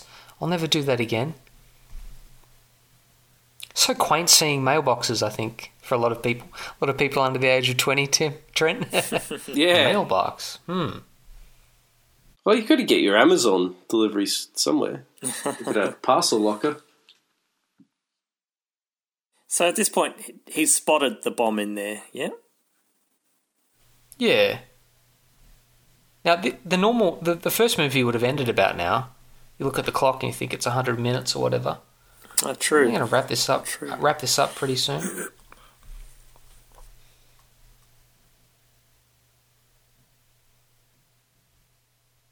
Those cops must have not been confident that Harry would join them, because otherwise there wouldn't be 3 of them there, would there? Or maybe strength in numbers. I love these glimpses of Harry's apartment. I'm still surprised he'd have an abstract painting there. See on the... Maybe it was a gift. A gift, yeah.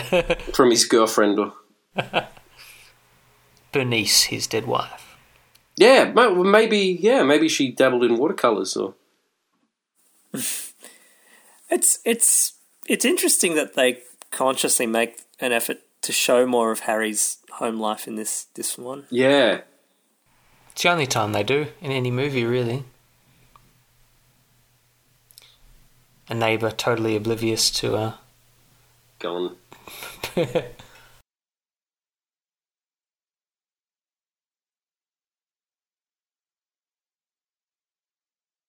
you pause the movie there, the beer she had is called Olympic Bear. Some oranges and bagels. Ned Flanders appears. This actor, Drew Eshelman, I think was a community actor around the area. He'll be the last new actor we see in the movie. It's really just a comedic role, isn't it? In the novel, it's like a heavy set bodybuilder type, not sort of an effete gay guy. He's just got that one line, "A bar?" The best line in the movie. Are you happy, Tim, that your average cop out of the academy would know how to design bombs?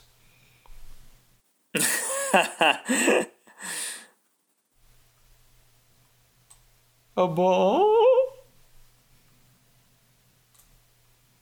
Oh, Drew Eshelman, you're on Facebook. Please respond to our interview requests.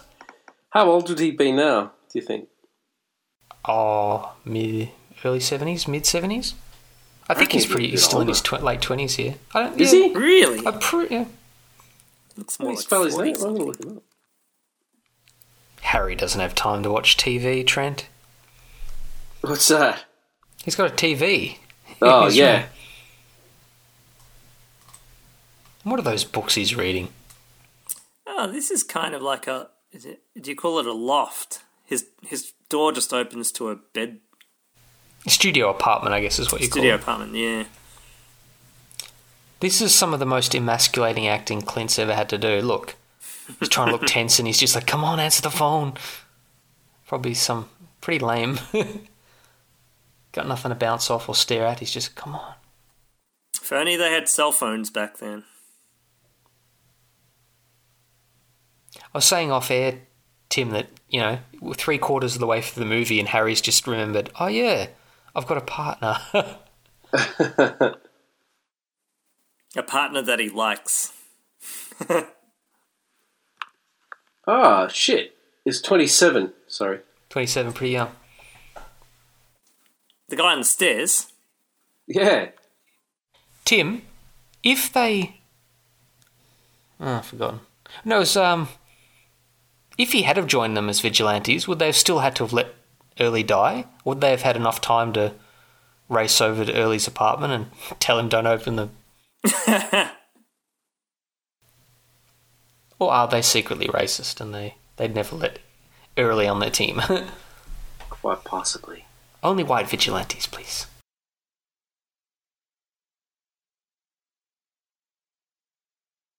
Oh, the novelisation was fun. Early became for an instant a red blur in a terrible burst of concrete, steel and glass. Then he spun to the ground dead, with a half-eaten celery still in his hand. Oh, they kept the celery in the novelisation. It just occurred to me that you don't actually find out, or you don't see Harry finding out that Early's been bombed. No, I'm sure that'll come up the next day, but yeah, you don't in the movie. That's right.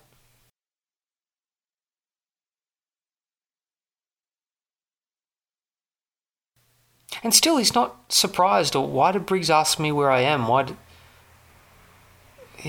does Briggs come? What does he expect Briggs to do? Come take him to a safe house or something? Or very emasculating now. That unbelievable even that he'd want Briggs's help. Or like, oh no, Briggs has got to take care of me. But then again, at the 100-minute mark, maybe you're a bit fatigued and you think, yeah, whatever.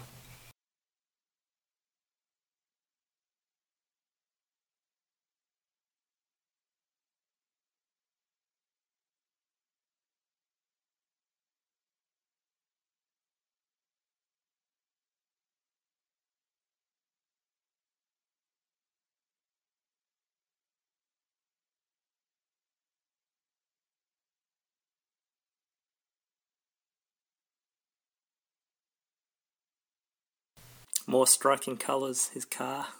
Yeah, the colours are so noticeable in this. It's great. You saw the VW Beetles that went past again? Yeah. Looks like Harry already had the key to Briggs's car. He just got in straight away and turned it on. Maybe it's one of those button ignitions. Now, if you guys look in the background, there's a continuity area. They're just going up and down the street at the same time. You'll see a gas station. In America, I guess they've got these gas stations called 76. They go past it a few times. Union 76, yeah. Ah, cool. There we go. Yeah, there. That little Art Deco building we go past.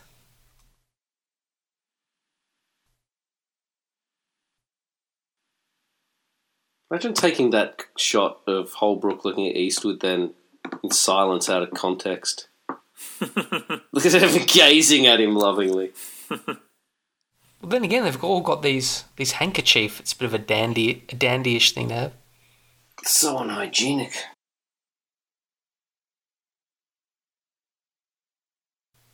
How does Briggs know he has 3 clips? Anyway, Harry just chucks out 2, I think. Some great lines, Trent, of Holbrook in the Star Chamber too.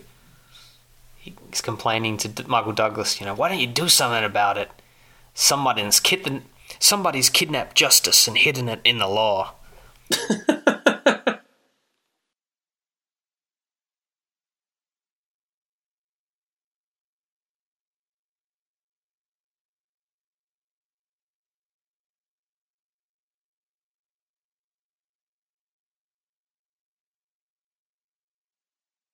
Speaking of lynching, apparently vigilante action, apparently the last lynching in California was in 1947, and it took place in a town called Callahan. Do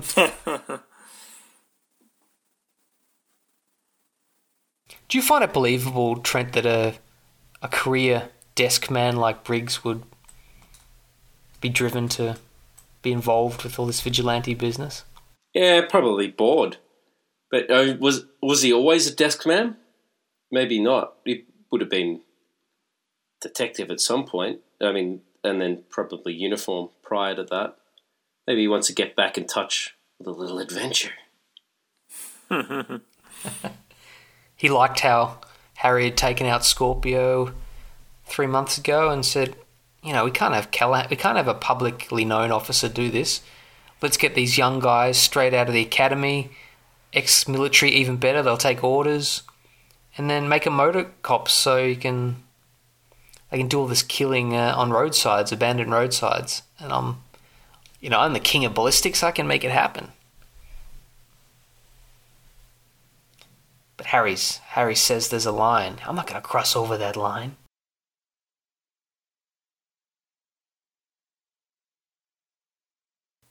Again, this could be taken out of context, seeing Briggs's head go up and down in the...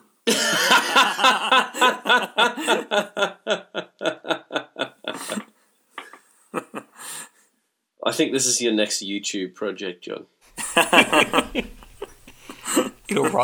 It definitely rivals the scene of Harry puffing on the tram, the ransom relay, giving a blowjob.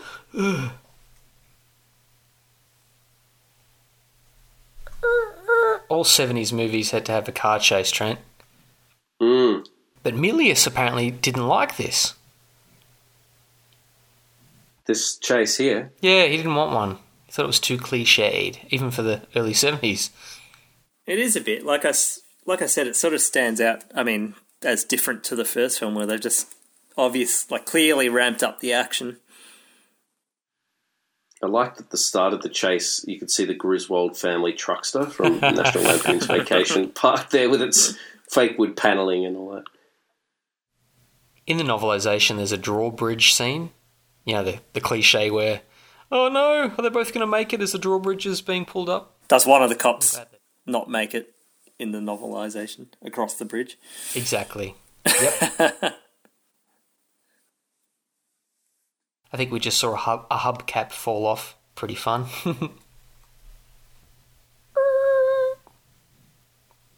We'll soon see, is he going to go through a whole lot of meat? No, not meat, but... Do you think the producers, as they were discussing about how much more action they could include, were adamant that they follow Bullet and add in this car chase? Yeah. Just do the Bullet thing. Just do a few minutes of Bullet. Now, do you think it's a bit... there's a drawbridge. Yes, I forgot. It's not going on. No. Zip. Speaking of gay subtext, do you think Briggs calls his boys Magnum Forth? Okay, boys, I'm going to call you Magnum Forth.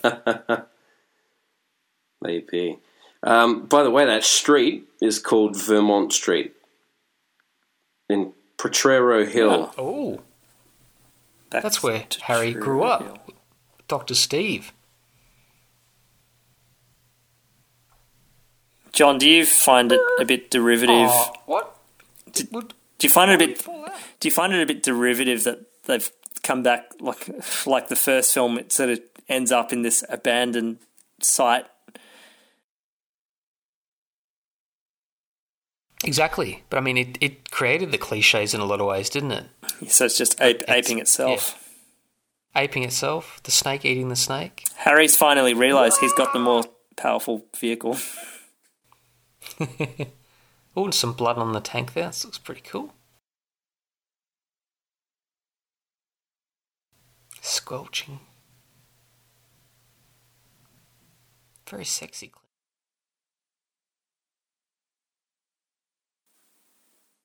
These guys are like LaFours from Sundance. And what do you call it? Sundance Kid. I really want to find my Tackleberry figurine now. Now we're about to come up to an abandoned aircraft carrier. There are 3 airplane-related things in the movie. There's the airplane skyjacking. 2, there's McCoy's body being shipped home with the widow. And 3, there's the aircraft carrier, but no aircraft.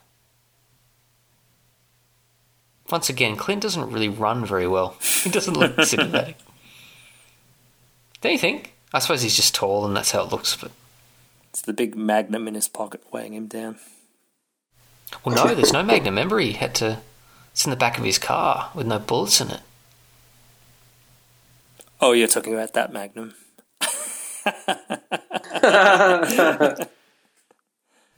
Because the whole point is we've been sort of shown that, you know, Harry probably is their equal in marksmanship. He can't really compete against Davis, at least, so... There's no real use in him having the gun.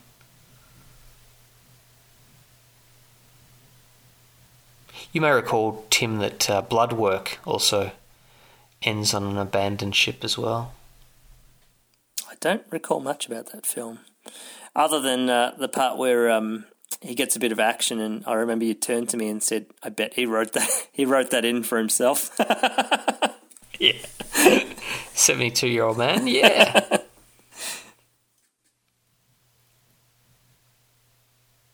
Do you guys? Is it either a police squad sketch or a Naked Gun sketch where he's in a abandoned warehouse and there's like the jazz band's playing the soundtrack as he walks past them or something? That's right.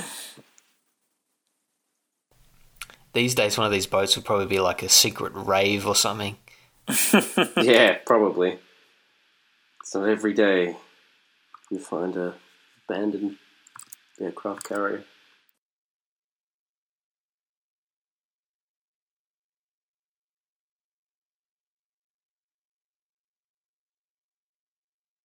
Not many dark scenes in this film, so it's yeah, it's contrast. mostly bright sunlight, isn't it?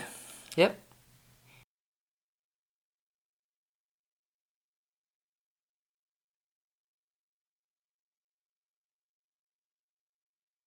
Pew, pew, pew. It's a bit like the end of The French Connection. Yeah, it is a little bit.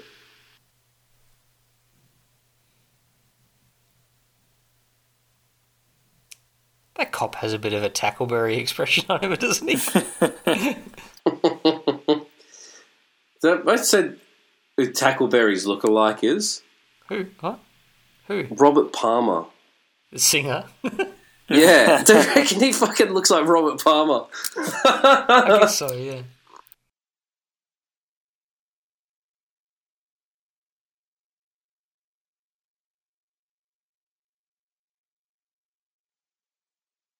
I wonder.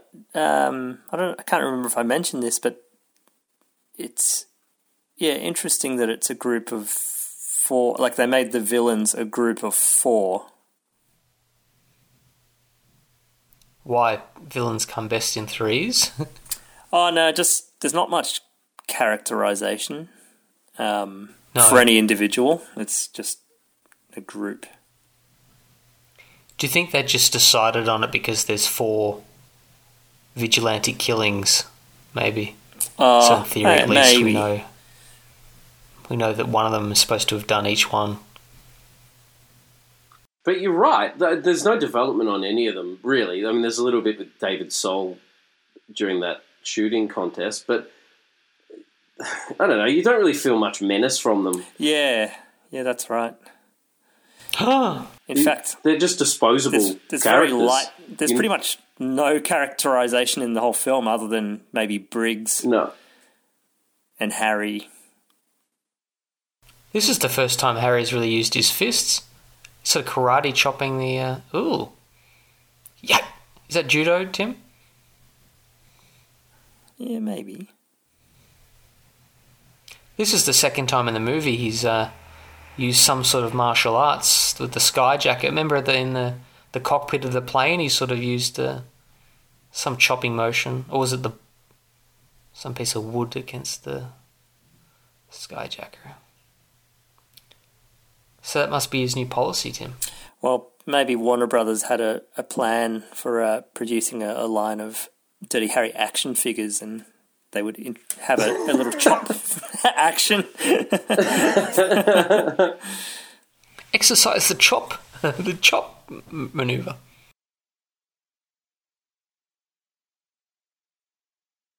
Oh my God. What have they done to you?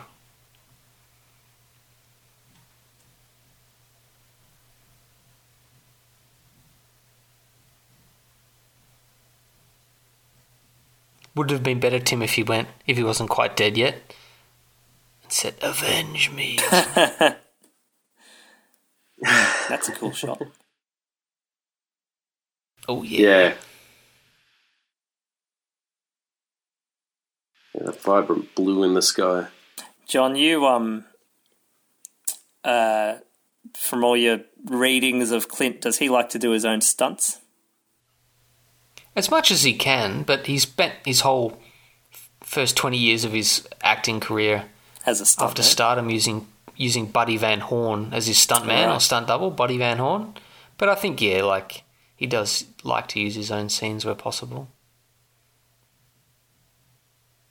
But these guys are motor cops, Trent. Like, does Harry really think he's going to outskill them? Like, that's their bread and butter. Yeah. Man doesn't know his limitations. Do you think how much risk do you think there was if Clint was really on this bike that he might go over the edge? Yeah.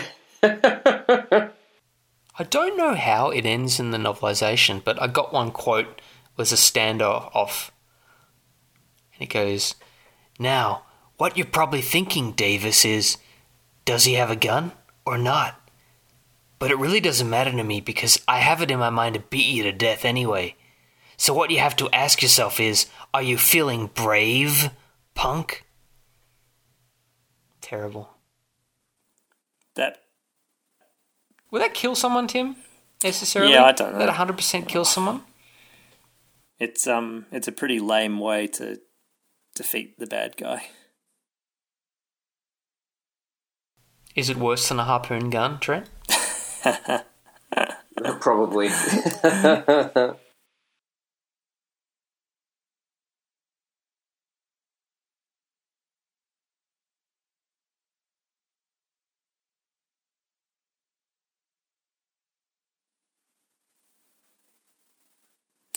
This in this movie, the weather in San Fran looks gorgeous. Yeah, it looks so good. Yeah. Considering it's spring, it's not even summer. But you know it's still going to be windy anyway, you know what I mean? Yeah, That's the annoying but thing. but pleasant enough for us Melbourneites.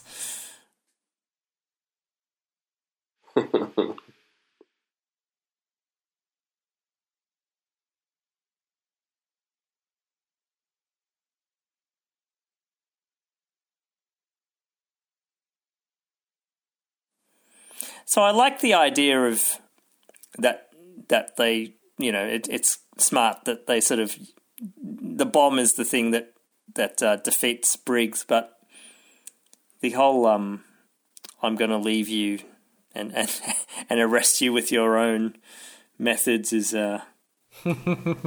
pretty silly. You don't think it's... You reckon? He goes, with your record, I can make anything stick. Or wouldn't he just be better off? Oh, well, he's got limitations, doesn't he? Doesn't want to shoot Callahan. So you think he's just like a stupid Bond villain in the end? Well, it sort of just kill him while you have the chance. It does come across that way to me, but then he's got limitations, John. So still using that damn handkerchief right to the end.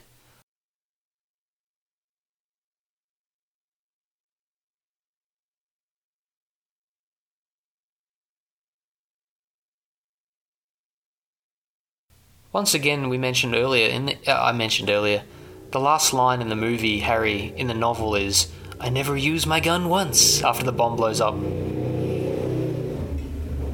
Which I still think would have been a better line than Limitations, which you'll soon hear. Now, we never really discussed it, but do you think a film with this theme could be made today? Given the police brutality in the US. Like, it's a very, very topical plot. Yeah, probably not. I mean, has there been anything about, like, a fictionalized version of the Rodney King saga? Or, that sort of brutality? No, I don't think... Well, I'm not aware of one. Yeah. I mean, it plays a backdrop in things like in some movies and TV shows, but nothing direct. Do you think Harry's off back to see Sunny now, Tim? Well, he still doesn't... Has he kept it warm for her? He still doesn't know Early's dead. A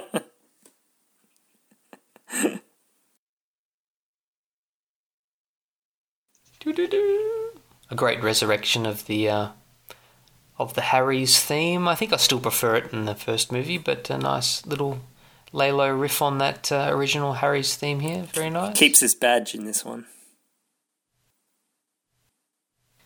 We have Callahan with one L. Sometimes it's two L's, sometimes it's one. Oh, that's we interesting. Never know. We were just talking before about all the cops being anonymous, really, except for Davis. And yet they're listed above Felton Perry in the credits. Yeah. Another example of baffling crediting back then. I'm not claiming racial considerations, but you never know. I just wonder if perhaps, three main actors of those four all went on to do a lot of other things. You wonder if they already kind of had names out there as pissy guest spots in television, perhaps over Felton. Maybe. And that's a possibility. Yeah, fair enough. Let's give them the benefit of the doubt. Yeah.